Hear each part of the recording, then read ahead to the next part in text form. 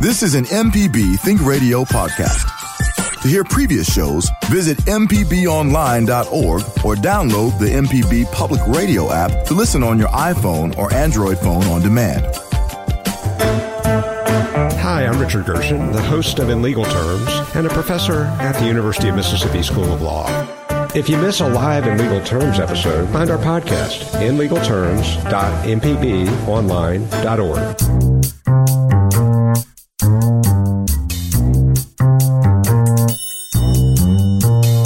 From MPB Think Radio, this is Deep South Dining, the show all about the culture of Southern flavor and those who love to stir the pot.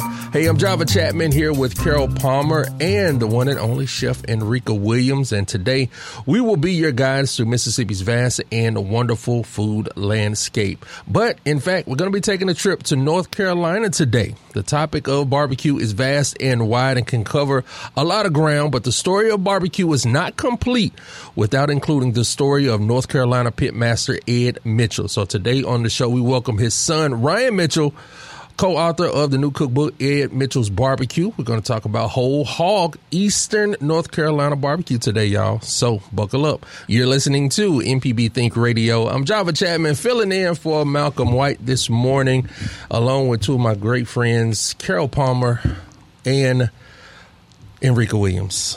I'm out of breath because I'm doing a lot this morning. Yeah, you got it going, Java. We have a special guest coming up in a little bit, and we're trying to get everything together so everybody can see everybody. It's live Monday morning radio. First question, how was your weekend, ladies? Well, my weekend was fine, but I'm going to throw it over to Enrica. You know how Enrica and I think about Monday mornings when Malcolm is not here because we get to be together, and it's when the cat's away, the mice will play. So what are you thinking, Enrica? So what I'm thinking is my weekend was really relaxing. My mom cooked this Italian spread for my brother, my sister-in-law, and my nephew-in-law, as I like to call him. Their birthdays are they're in September, and they were all last week. So she made all this food, so I ate too much lasagna. She made this white bean soup with chorizo and arugula. And so I just ate too much food, and I laughed and I went roller skating. I went around twice. That is not a relaxing weekend. It was, because in my mind, I'm like this roller derby queen, but in reality, I haven't been skating since I was probably like 16. Mm-hmm. And so it was just fun being in that space. So it was very relaxing. And I ate too much, as always. So. Well, I was in an Italian mode myself. I happened to just in my emails on Friday, I get the New York Times cooking recipe of the day, and it was chicken parmesan. My mama made chicken parmesan. Really? She did. She was up at like 4 o'clock in the morning. It's a Vulcan mind melt. It's something. Yeah, it's something. Because she was up like pounding chicken breasts, and she has the panko and fresh mozzarella. That was it. She used the same recipe. Maybe so, because she had... With the panko, yes. I was like, Mama, it's 6 a.m. What are you doing? Oh, I'm just making some just food. In here, just pounding a few. Yes, and then she put it on this pan, and then she made the soup and the lasagna. She makes her lasagna sauce from scratch. Oh, yeah. And it's like hours. It's simmering, and she's like, taste this. And I was like, okay. And so it was just sitting and watching my mother create this entire meal from scratch. Like I was vicariously still enjoying that's the what food. We're talking about, the people that that we've learned from. Mm-hmm. Mm-hmm. Mine was my grandmother, but she did not make chicken parmesan. And it was so much fun. I was needing an outlet, and pounding chicken breast was very rewarding. I think that's what it was, because everything was delicious. Like, I mean, it was just the attention to detail. Yeah, oh, that's nice. So are you saying, Carol, I'm showing that Enrica a picture of my creation. But Java, you have to take the chicken. I use both chicken breasts and chicken thighs and put them like between either wax paper, saran wrap, parchment paper, and you just beat the devil out of them. But that's what I was going to say. I don't know how your week was where you needed this kind of this release. We're not going to talk about it. You need this release to pound out your chicken breast. Oh man.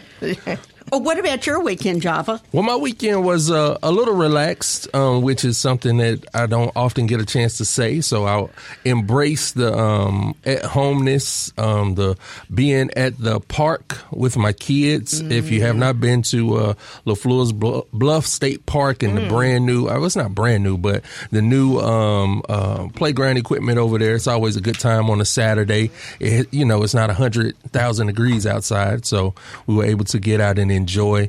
And on Sunday, we went away from the Italian and just paid a visit to our favorite hibachi spot over in Clinton. You love hibachi. Your kids are really like the show. Yeah, it's one of those things where my kids are not going to put up a fight. So if we say, let's go hibachi, everybody's like, let's go hibachi. And, in comparison to other things where we may have to do some coercion and, you can get this if you eat that type of afternoon. Well, this is not a food. Well, it's kind of a food thing, but Enrica and I have some good friends coming in this week. Bill Ferris and his wife, Marcy Ferris. Bill is an American cultural icon. His photographs. Yeah, his shorts. Photographs and studying the culture of the Deep South. He was the founder of the Center for the Study of Southern Culture, and somewhere along the way he married Marcy, who is matzo ball gumbo. She wrote the book Matzo Ball Gumbo, and she has really parlayed her Jewish heritage and just introducing everybody to the Jewish foodways of the Deep South. And they are both now at Chapel Hill. Marcy is or was, she may have just retired, the head of a culinary program there, and Bill, of course, has a chair at the University of North Carolina. But they're going to be here doing Voices of Mississippi, which was Bill's Grammy-winning book and which was about audio a couple years ago. It he won a Grammy for. But it's a fundraiser for the Mississippi Center for Social Justice, and it's going to be at St. Andrew's School. And Bobby Rush, the North Mississippi All-Stars. And this is a star-studded affair. Yeah, and then Sade Thomas, who is the granddaughter of the great Other Turner, the African reed flute player from the hills of North Mississippi. I saw her when she was a little girl following her granddaddy around, but there's going to be music and culture, and I bet there's going to be some food talked about. What do you think, Enrica? I think so. I'm actually going, so I'm excited to attend. I think it's going to be a definite music and food and spirit and all sorts and of this things. has been done in Washington and New York, but this performance is being done, and if anybody's interested, I know so many people will be interested, to go to Ticketmaster to get the tickets. But a shout out to the Ferrises. Absolutely. They have done wonders for our culture. Absolutely. Yeah, we've had Marcy on the show before, talking about the matzo ball gumbo, and Bill Ferris, he was actually, I believe, on either Now You're Talking with Marshall or Next Stop Mississippi after that Grammy win. That's why I remember it was a couple years ago. Yeah. Now, ladies, it is a couple days until the beginning of the actual fall, but it's September, if you can believe it. Yeah, the year 2023 has come around. October, the fair, the cool weather that the fair brings in is also around the corner. I mean, kids are back in school. Football season is here. Monday Night Football is tonight. But before you know it, we'll be looking up and the holidays will be here. Yes. Good grace. It's not even anything to play with. But not to go straight to Christmas, I had a question for you about your own personal kitchens.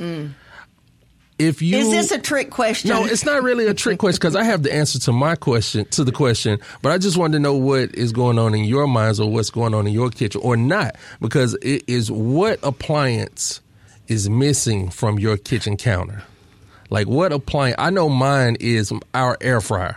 Our air fryer is down for the count, and we're going to have to get a new one really soon because it is a magical piece of equipment to have in the kitchen, especially when you got kids and you need something quick. To cook and stuff like that. So the air fryer is what's missing from my kitchen counter or just my kitchen. So Enrica, Carol, what's missing from yours? Is it a rice cooker? Is it a new cast iron skillet? What's missing from your kitchen? I need a food processor. So again, I know my mom is probably listening. It's like, why are you telling your hands don't work? I'm telling all her business. She has this food processor, right? And she has the old school one where when you turn it, it had like this little thing to make sure everything was aligned and to make sure the part goes down so you can blend. So hers is so old that the part broke off. So she takes it by hand and she puts it on so it can work. And she still uses this to chop up. And she only chops like 3 things in this food processor. And so I was like, Mama, you need a new chopper. We need to get one. Because I cook a lot at my mom's house. But she's like, no, because I had one. And mine, I burned it out. So I would say that in an immersion blender. Oh, I had immersion blender. And a ricer. Yeah. I have a really good ricer. It's about OXO. Yeah, they make good stuff. One. Yeah, okay. they make good stuff. School me real quick. Immersion blender. What's going on? It's a wand.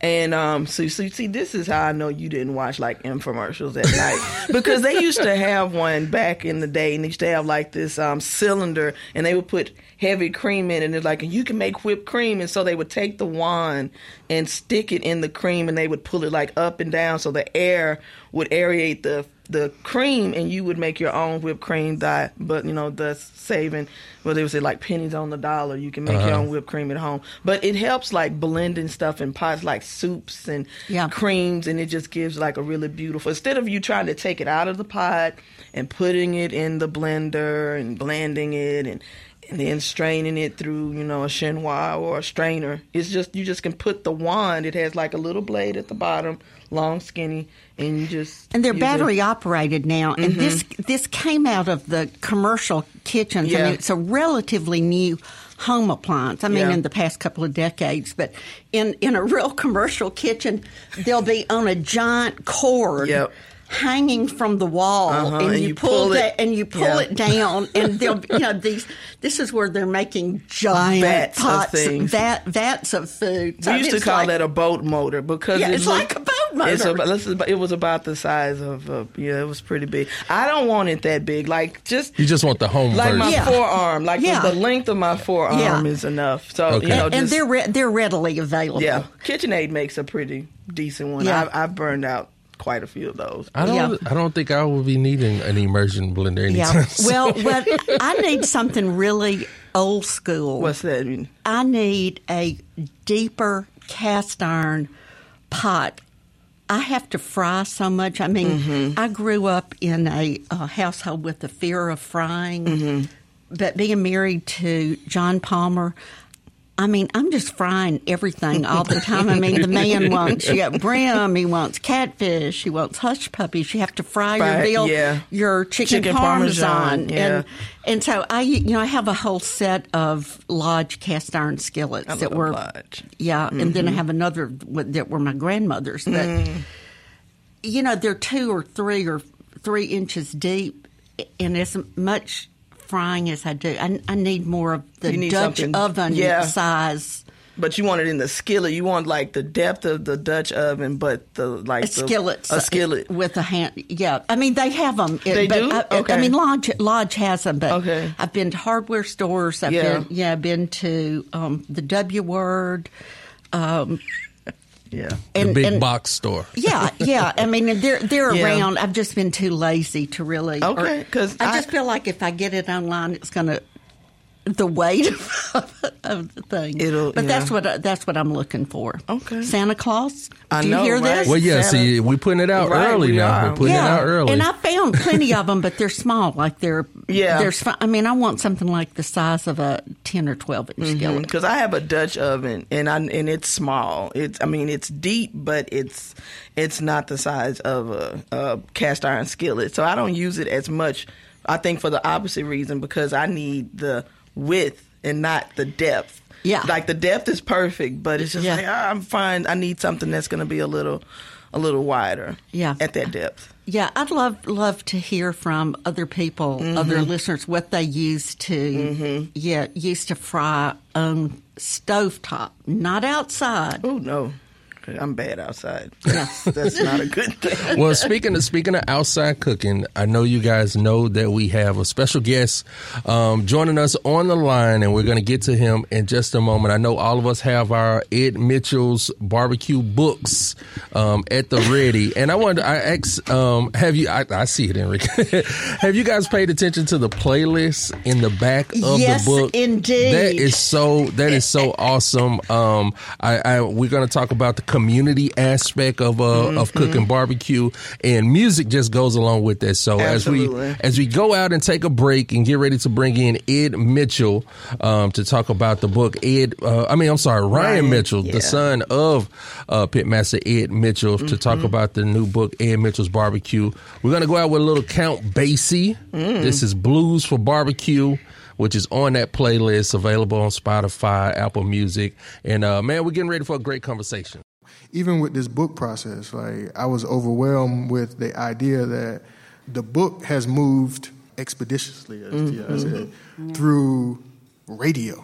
Yeah. Right? Not social media, not how many posts we have, through radio. And I'm like, who the hell is listening to radio now? I never would have thought that was, I had to convince, like I'm surrounded by all of these, freaking analytic smart dudes on our board members for my products and stuff. And they're so in touch with any and every algorithm known to man. I'm like, dog, we got $10,000 in sales from the NPR radio interview, and these Facebook ads did nothing. These Twitter stuff did nothing. Yeah. Like, this is where our money need to be going to support more radio. And you're listening to Deep South Dining here on MPB Think Radio. And that was the voice of our special guest this morning as he paid a recent visit to Mississippi during the Mississippi Book Festival, spoke on a panel moderated by our very own Enrique Williams. And I love that clip so much because he was talking about the power of radio. And Carol, I'm going to give you the honor of introducing our guest this morning. Mr. Ryan Mitchell, go ahead. Good morning, Ryan. Good morning, good people. How are you? We are doing just fine. It is such a great honor to have you on our show. Java loves that radio clip. But let me introduce Ryan Mitchell, who is the son of Ed Mitchell. Ed and Ryan are pitmasters in Wilson, North Carolina, and have made, Ed is really the go-to guy for any kind of article on barbecue, any kind of television show. He is the guy that everybody follows for Whole Hog Barbecue. And I had the pleasure of meeting Ed on his first trip to Mississippi with the Southern Foodways Alliance in, I guess it was 2002, and he cooked on a rainy night in Oxford, and the rest is history. A few days later, he's in the New York Times, and it's been an exciting ride. And son Ryan came to join him, and Ryan, you are our celebrity for the Mississippi Book Festival. Enrique and I were pretty excited to have you here. You've gone from an analyst in New York at Credit Suisse to a pitmaster in your home of Wilson, North Carolina. So welcome. Thank you so much. Thank you so much. It's an honor. It's an honor.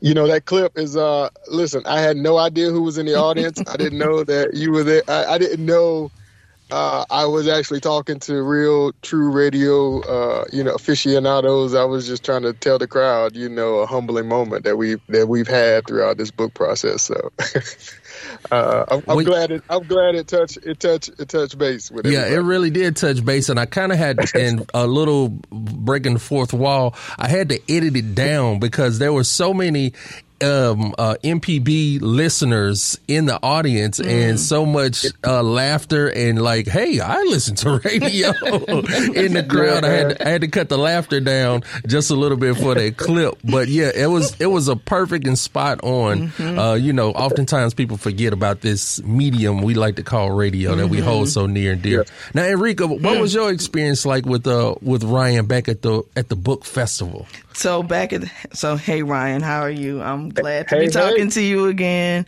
Yes, ma'am. Oh man, okay, all right, I'm done with that. Okay, so how was it with the book festival? For me, was along with Ryan and also Erica Council and Jocelyn Delk Adams. These are people that I have followed forever in their respective culinary journey, and I was always just like really inspired and fascinated by what they were doing. So the opportunity came for me to moderate a panel, and I was just like, just don't suck. Like, that's what I just kept telling myself. Like, I kept wiping my hands on my jeans like, don't suck, don't suck, don't suck, because it was really important to me to not only give you all each your flowers, but to also honor the work, being the books that you had, and then just the words that you were speaking, and then just the work that you do. And I just wanted to make sure that each of you understood, like, the value in that for me as a chef, culinary, entrepreneur, Southern rural Black woman, et cetera, what that work meant for me. So it was really fun. I actually met Ryan like 7 minutes before the panel came on, and when I met him and Jocelyn, it was just this immediate, oh hey, like it was just like that. And it's like, oh okay, this like family, right? Yeah, it's like okay, it's gonna be cool, and it was, and it was just, it's an experience that that I needed, and I was just really honored to be a part of, and it has just reinvigorated me in a way to continue to do this work that we do and be surrounded with people like yourselves that are doing this work. So I'm just glad to be a part of that. For me, it was an opportunity to see 4 African American chefs on one stage. And that doesn't happen much, in our world. It would have been a totally different experience if it had been a different group with one African American chef or two, because y'all were able really to speak some truths, and you all had a lot of commonality in your stories of origin, and it was very humbling, and I just hope that the organizers of the book festival do something like this again. Java,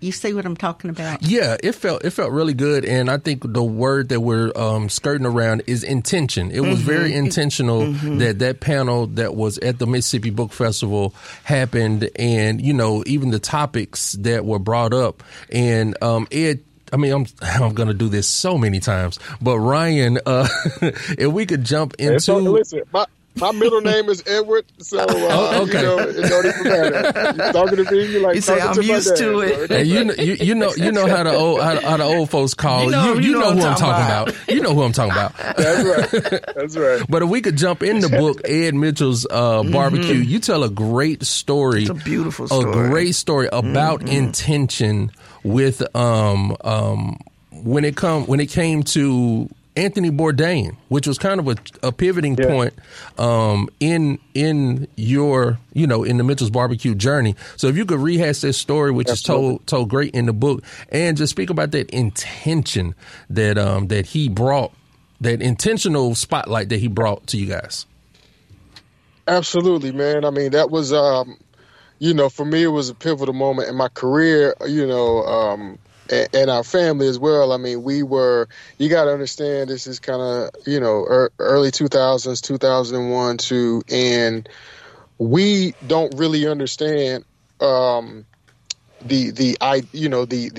infatuation that is occurring underground with Southern food culture as it relates to the New York media and the camera. So Food Network is also in its inkling stage, before it turns into $1 billion business. And, content is being thought about in ways that we didn't know as it relates to cooking barbecue and filming, food, and just the idea that food is on TV and it's going to be filling the airways with all of these, intentional Southern, stories about our craft. So when Food Network calls, we don't actually know who Antonio Bourdain is, right? So this is early in his career, and what gets lost in context, man, is that, as you can imagine, man, we're a Black-owned small business, and we're fighting every day for profitability. We're trying to make payroll. We're trying to cook, clean, pay staff, make money. We're trying to pay bills and build a way.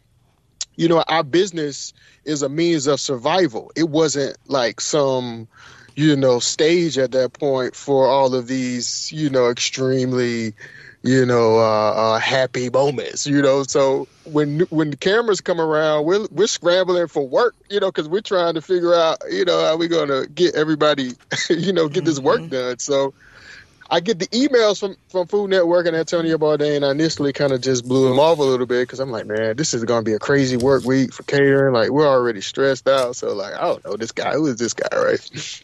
So finally, long story short, we agreed to let the film crew come down. And, after 2 years of doing the Big Apple Block Party, we had made some good connections. So his intent, his story, when he walked in the building, he immediately, came to my father and came to myself. He said, hey, I want you to know I chose you because the name on the building is actually the same Black man that's in the pits in the kitchen. He said, and I couldn't find that. So in other words, I wanted my story and I wanted this film crew to be understanding, if we're going to do barbecue, we want to find the guys who own the businesses and also are doing the cooking, and not kind of like the other way around. He said, I couldn't find that because, as kitchens around America are filled with, African-American talent, but they have no ownership. So me hearing that as a young man, I kind of put the brakes on, like, whoa, okay, this is the first time someone of this, level of stature has kind of acknowledged that we might be doing something special here. And, it was a pivotal moment. Those behind the scenes, off camera moments with him, just making me understand the connectivity between, my, what I had grew up on and what I was experiencing with my family, was really, something to be valued, because it was the first time I've ever had, my relationship with food and beverage, throughout my career and through my family's career has always been about work and, unfortunately, coming from positions of servitude. And so he gave me an opportunity to change my perspective, because he's been all over the world, and to tell me and to tell us that our craft was going to be a part of a change, and our story was going to be a part of an American dream, so to say, was eye-opening for me. Powerful. Oh, I mean, yes. I just got caught up in the wholeness of that, because, I mean, everything that you said, like, I'm like, doing the in church agreement. Like it's coming out subconsciously. Like I'm not trying to do that on purpose, but it's just like I can identify myself in several things that you said, just even in just trying to sustain a business and what your intentions are with the business. That's what get lost. That's what got lost in context, right? Because I tell people, I said, look, this little prodigal son story's got a little bit out of control, people. Let's reel this in a little bit and so let me tell people what's going on, because people don't understand the underbelly of black business, right? Yeah. Man, we facing foreclosures and tax problems and payroll and everything that we're doing. The Antonio Bourdains of the world, the John T. Edges of the world, the foodies are circling the wagons because they are, they see value in the craft and they see value in the authenticity of the American cuisine that we're trying to preserve, right? Yeah, and the thing about Anthony, you don't understand that.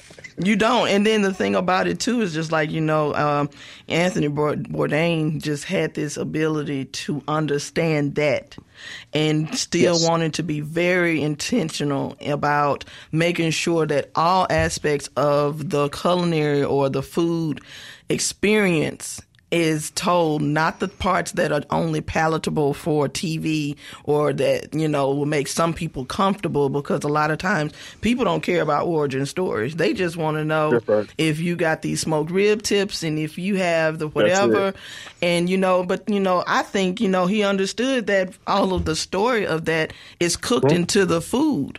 Like, so when you eat the food and you experience the food, like, you understand that this is my livelihood. This is not just something that I love to do. Like, I have to do this in order to sustain and to survive. And that was just something for me as a foodie, as a chef, as a culinary student, as I still see myself whenever people refer to Anthony Bourdain, because that was just like, that was just Bible.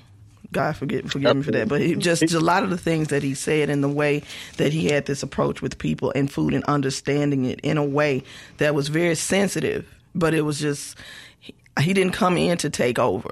He came in to understand. He came in to immerse himself in that, and he was very humble about it. So I think that is the thing about the story, and then just you being transparent about where y'all were in the aspect of that, because a lot of times people, they get confused. If I see it on television, it's glossy, it's perfect. Right. You know what I mean? And it's not. AKA they rich. Yeah, AKA they're rich. And then you know what? And even in your sharing of that, like, I don't hear victim. I don't hear, I want y'all to feel bad for us. It's just, it's real. It's truth. And it's just like, I appreciate that. And I think people, that's why that was what the love was for Anthony Bourdain, but also what he was looking for when he came to meet y'all was like, look, we need to make sure that these things are happening for us to tell the story of this family in the way that it needs to be told. Ryan, I want to go back to your origin story and hear you talk about your grandfather. I think, for me, the fact that in his life, before he died, he wanted to own a business. Tell us about him. Tell us where you came from. Yeah, my grandfather, man, he's the hero of all of this, along with my grandmother. Their marriage and their pursuit of entrepreneurship as husband and wife is kind of how we even got where we are. But my grandfather, he worked as a sharecropper, for most of his years, and then he was able to get a state job with the ABC department, and that's kind of where he retired from. That's where he retired from after 20 years of working with the state and still sharecropping. So he took his retirement income and his retirement check and, immediately, like, listen, I'm not retired. I'm going to take this money and now I'm going to start, or we're going to try to start a business, or we're going to buy something that we can pass on to our children, because in his mind, we were going to have the same plight as he did, because he saw the South in a way that was not going to be changing anytime soon. And so he didn't want his legacy to kind of be just, retired and just kind of faded into the background. So we purchased Mitchell's Supermarket in 1982 with his retirement. This is back in the day when you could have, retirement income, actually could buy stuff. Those old folks, man, they would have 2 or 3 pieces of property off of like one check. Yep. You didn't even know. But they don't have the voices in social media like today, so you don't even know that. People don't even understand that grandma and granddaddy and them own stuff, and unless we tell the story, because nobody talks about that, right? But he purchased it, and he wanted to give his 3 sons and his grandson, at the time, an opportunity, to just see him and my grandmother working for themselves, so they can have a piece of inspiration. So, he founded Mitchell's Supermarket, and we operated in that way until he passed. And then, so after he passed, we kind of made our way into trying to figure out, okay, how we're going to convert this supermarket into something, because along with his passing, was his income, his retirement income, his handshake, his reputation of being able to walk into a bank and people not ask him no questions because he was a man of word, and he was able to, handle business in a way that only a man of his stature could. And so we hadn't gotten there yet as a family, like my dad, my uncles, and of course I was a little kid, so we hadn't gotten, that type of reputation yet. So his passing was, a really hard moment for us as it relates to, how the community was going to be viewing us. So we had to figure out something real quick. And so that's but his life lessons for me, I used to take the old Pepsi Cola crates and from the stock room. I used to turn them upside down, and I used to stand on those. It used to make me run the cash register, just counting the money. I tell people all the time, like me cooking in the cooking and the barbecue side is really not something that my grandparents didn't want. They wanted me counting the money. So yeah, I got it. Well, that kind of brings up another point. You and your father do not fit the stereotypes that many people have about barbecue or black barbecue pitmasters. I mean, your father has a degree in sociology and public administration, and you have a college degree and worked in New York. So, speak to the stereotype and how that's played out in the barbecue world. Yeah, I mean, that's the irony of how God works. Sometimes your passion is different than what your actual your other gifts are. You know what I mean? So, being blessed enough to have an education. First of all, our schooling and our education was something that we had to do because that was the only way we were going to be able to get out of, of the conditions that we were in. So at the time, especially for me, even though we own this business and we're doing these things, black entrepreneurship is still very, very difficult. So even for me as a high school young man, what people don't understand is that my grandparents wanted to be entrepreneurs because they didn't care if they made $2. They just wanted to be able to go to work and not endure the verbal and emotional abuse they had gone through for their entire lives, and they wanted to pass that to their children, right? So my parents were the same way. But when it gets to me and my generation, things are a little better, but like I need to figure out how to make some money, so like, so I got, I want to cash a few checks, so what's instilled in me is, not just me, but all of my neighborhood and all my, I represent my generation of Southern black kids who are taught, hey, if you want to, make a way for yourself, you have to get educated and get out of here. And so, even though we own the business, that was still my mindset because I didn't see, opportunity past, flipping hogs and frying chicken at that point, you know, and so that wasn't something that I saw that was going to be financially sustainable for me and the kind of life that I wanted, you know. But hospitality and people, the passion of people, it just runs in our blood and it's in our veins. So when I got off work and I got off to corporate America, and my dad was still, you know, working the business. My two uncles, my grandmother, you know, they were fighting their way to still be known, and we're getting this reputation, you know, of a black culinary business. You know, the time came, you know, to where, you know, I had to kind of figure out, you know, what I was going to do with the rest of my life because, you know, even though you get educated and you get these jobs, what still happens is they can be taken away from you in a moment, you know, just like entrepreneurship almost. So it was like, man, I've worked my entire life to get educated, been in this career for 10 years, and now all of a sudden a CEO can walk in and say, hey, we're going to ship this department to Singapore, you know, good luck. And so now my career is just snatched from me without me doing anything wrong, with me doing everything that I thought was the right thing to do, which, you know.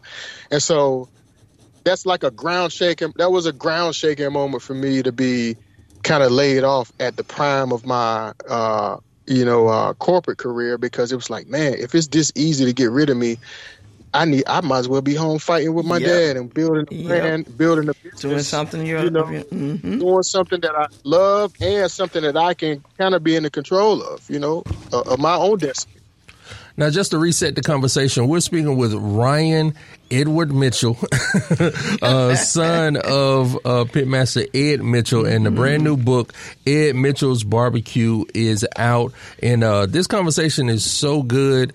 I was going to take a break, but we're not going to do that. And if you can believe it, ladies, we have been talking with Ryan for almost about 20 minutes, and we have not said anything about whole hog. We've not said anything about sauce. We've not said anything about so much about the coals. It's so much to talk about. Okay, Ryan, I'm throwing it to you. We want to talk.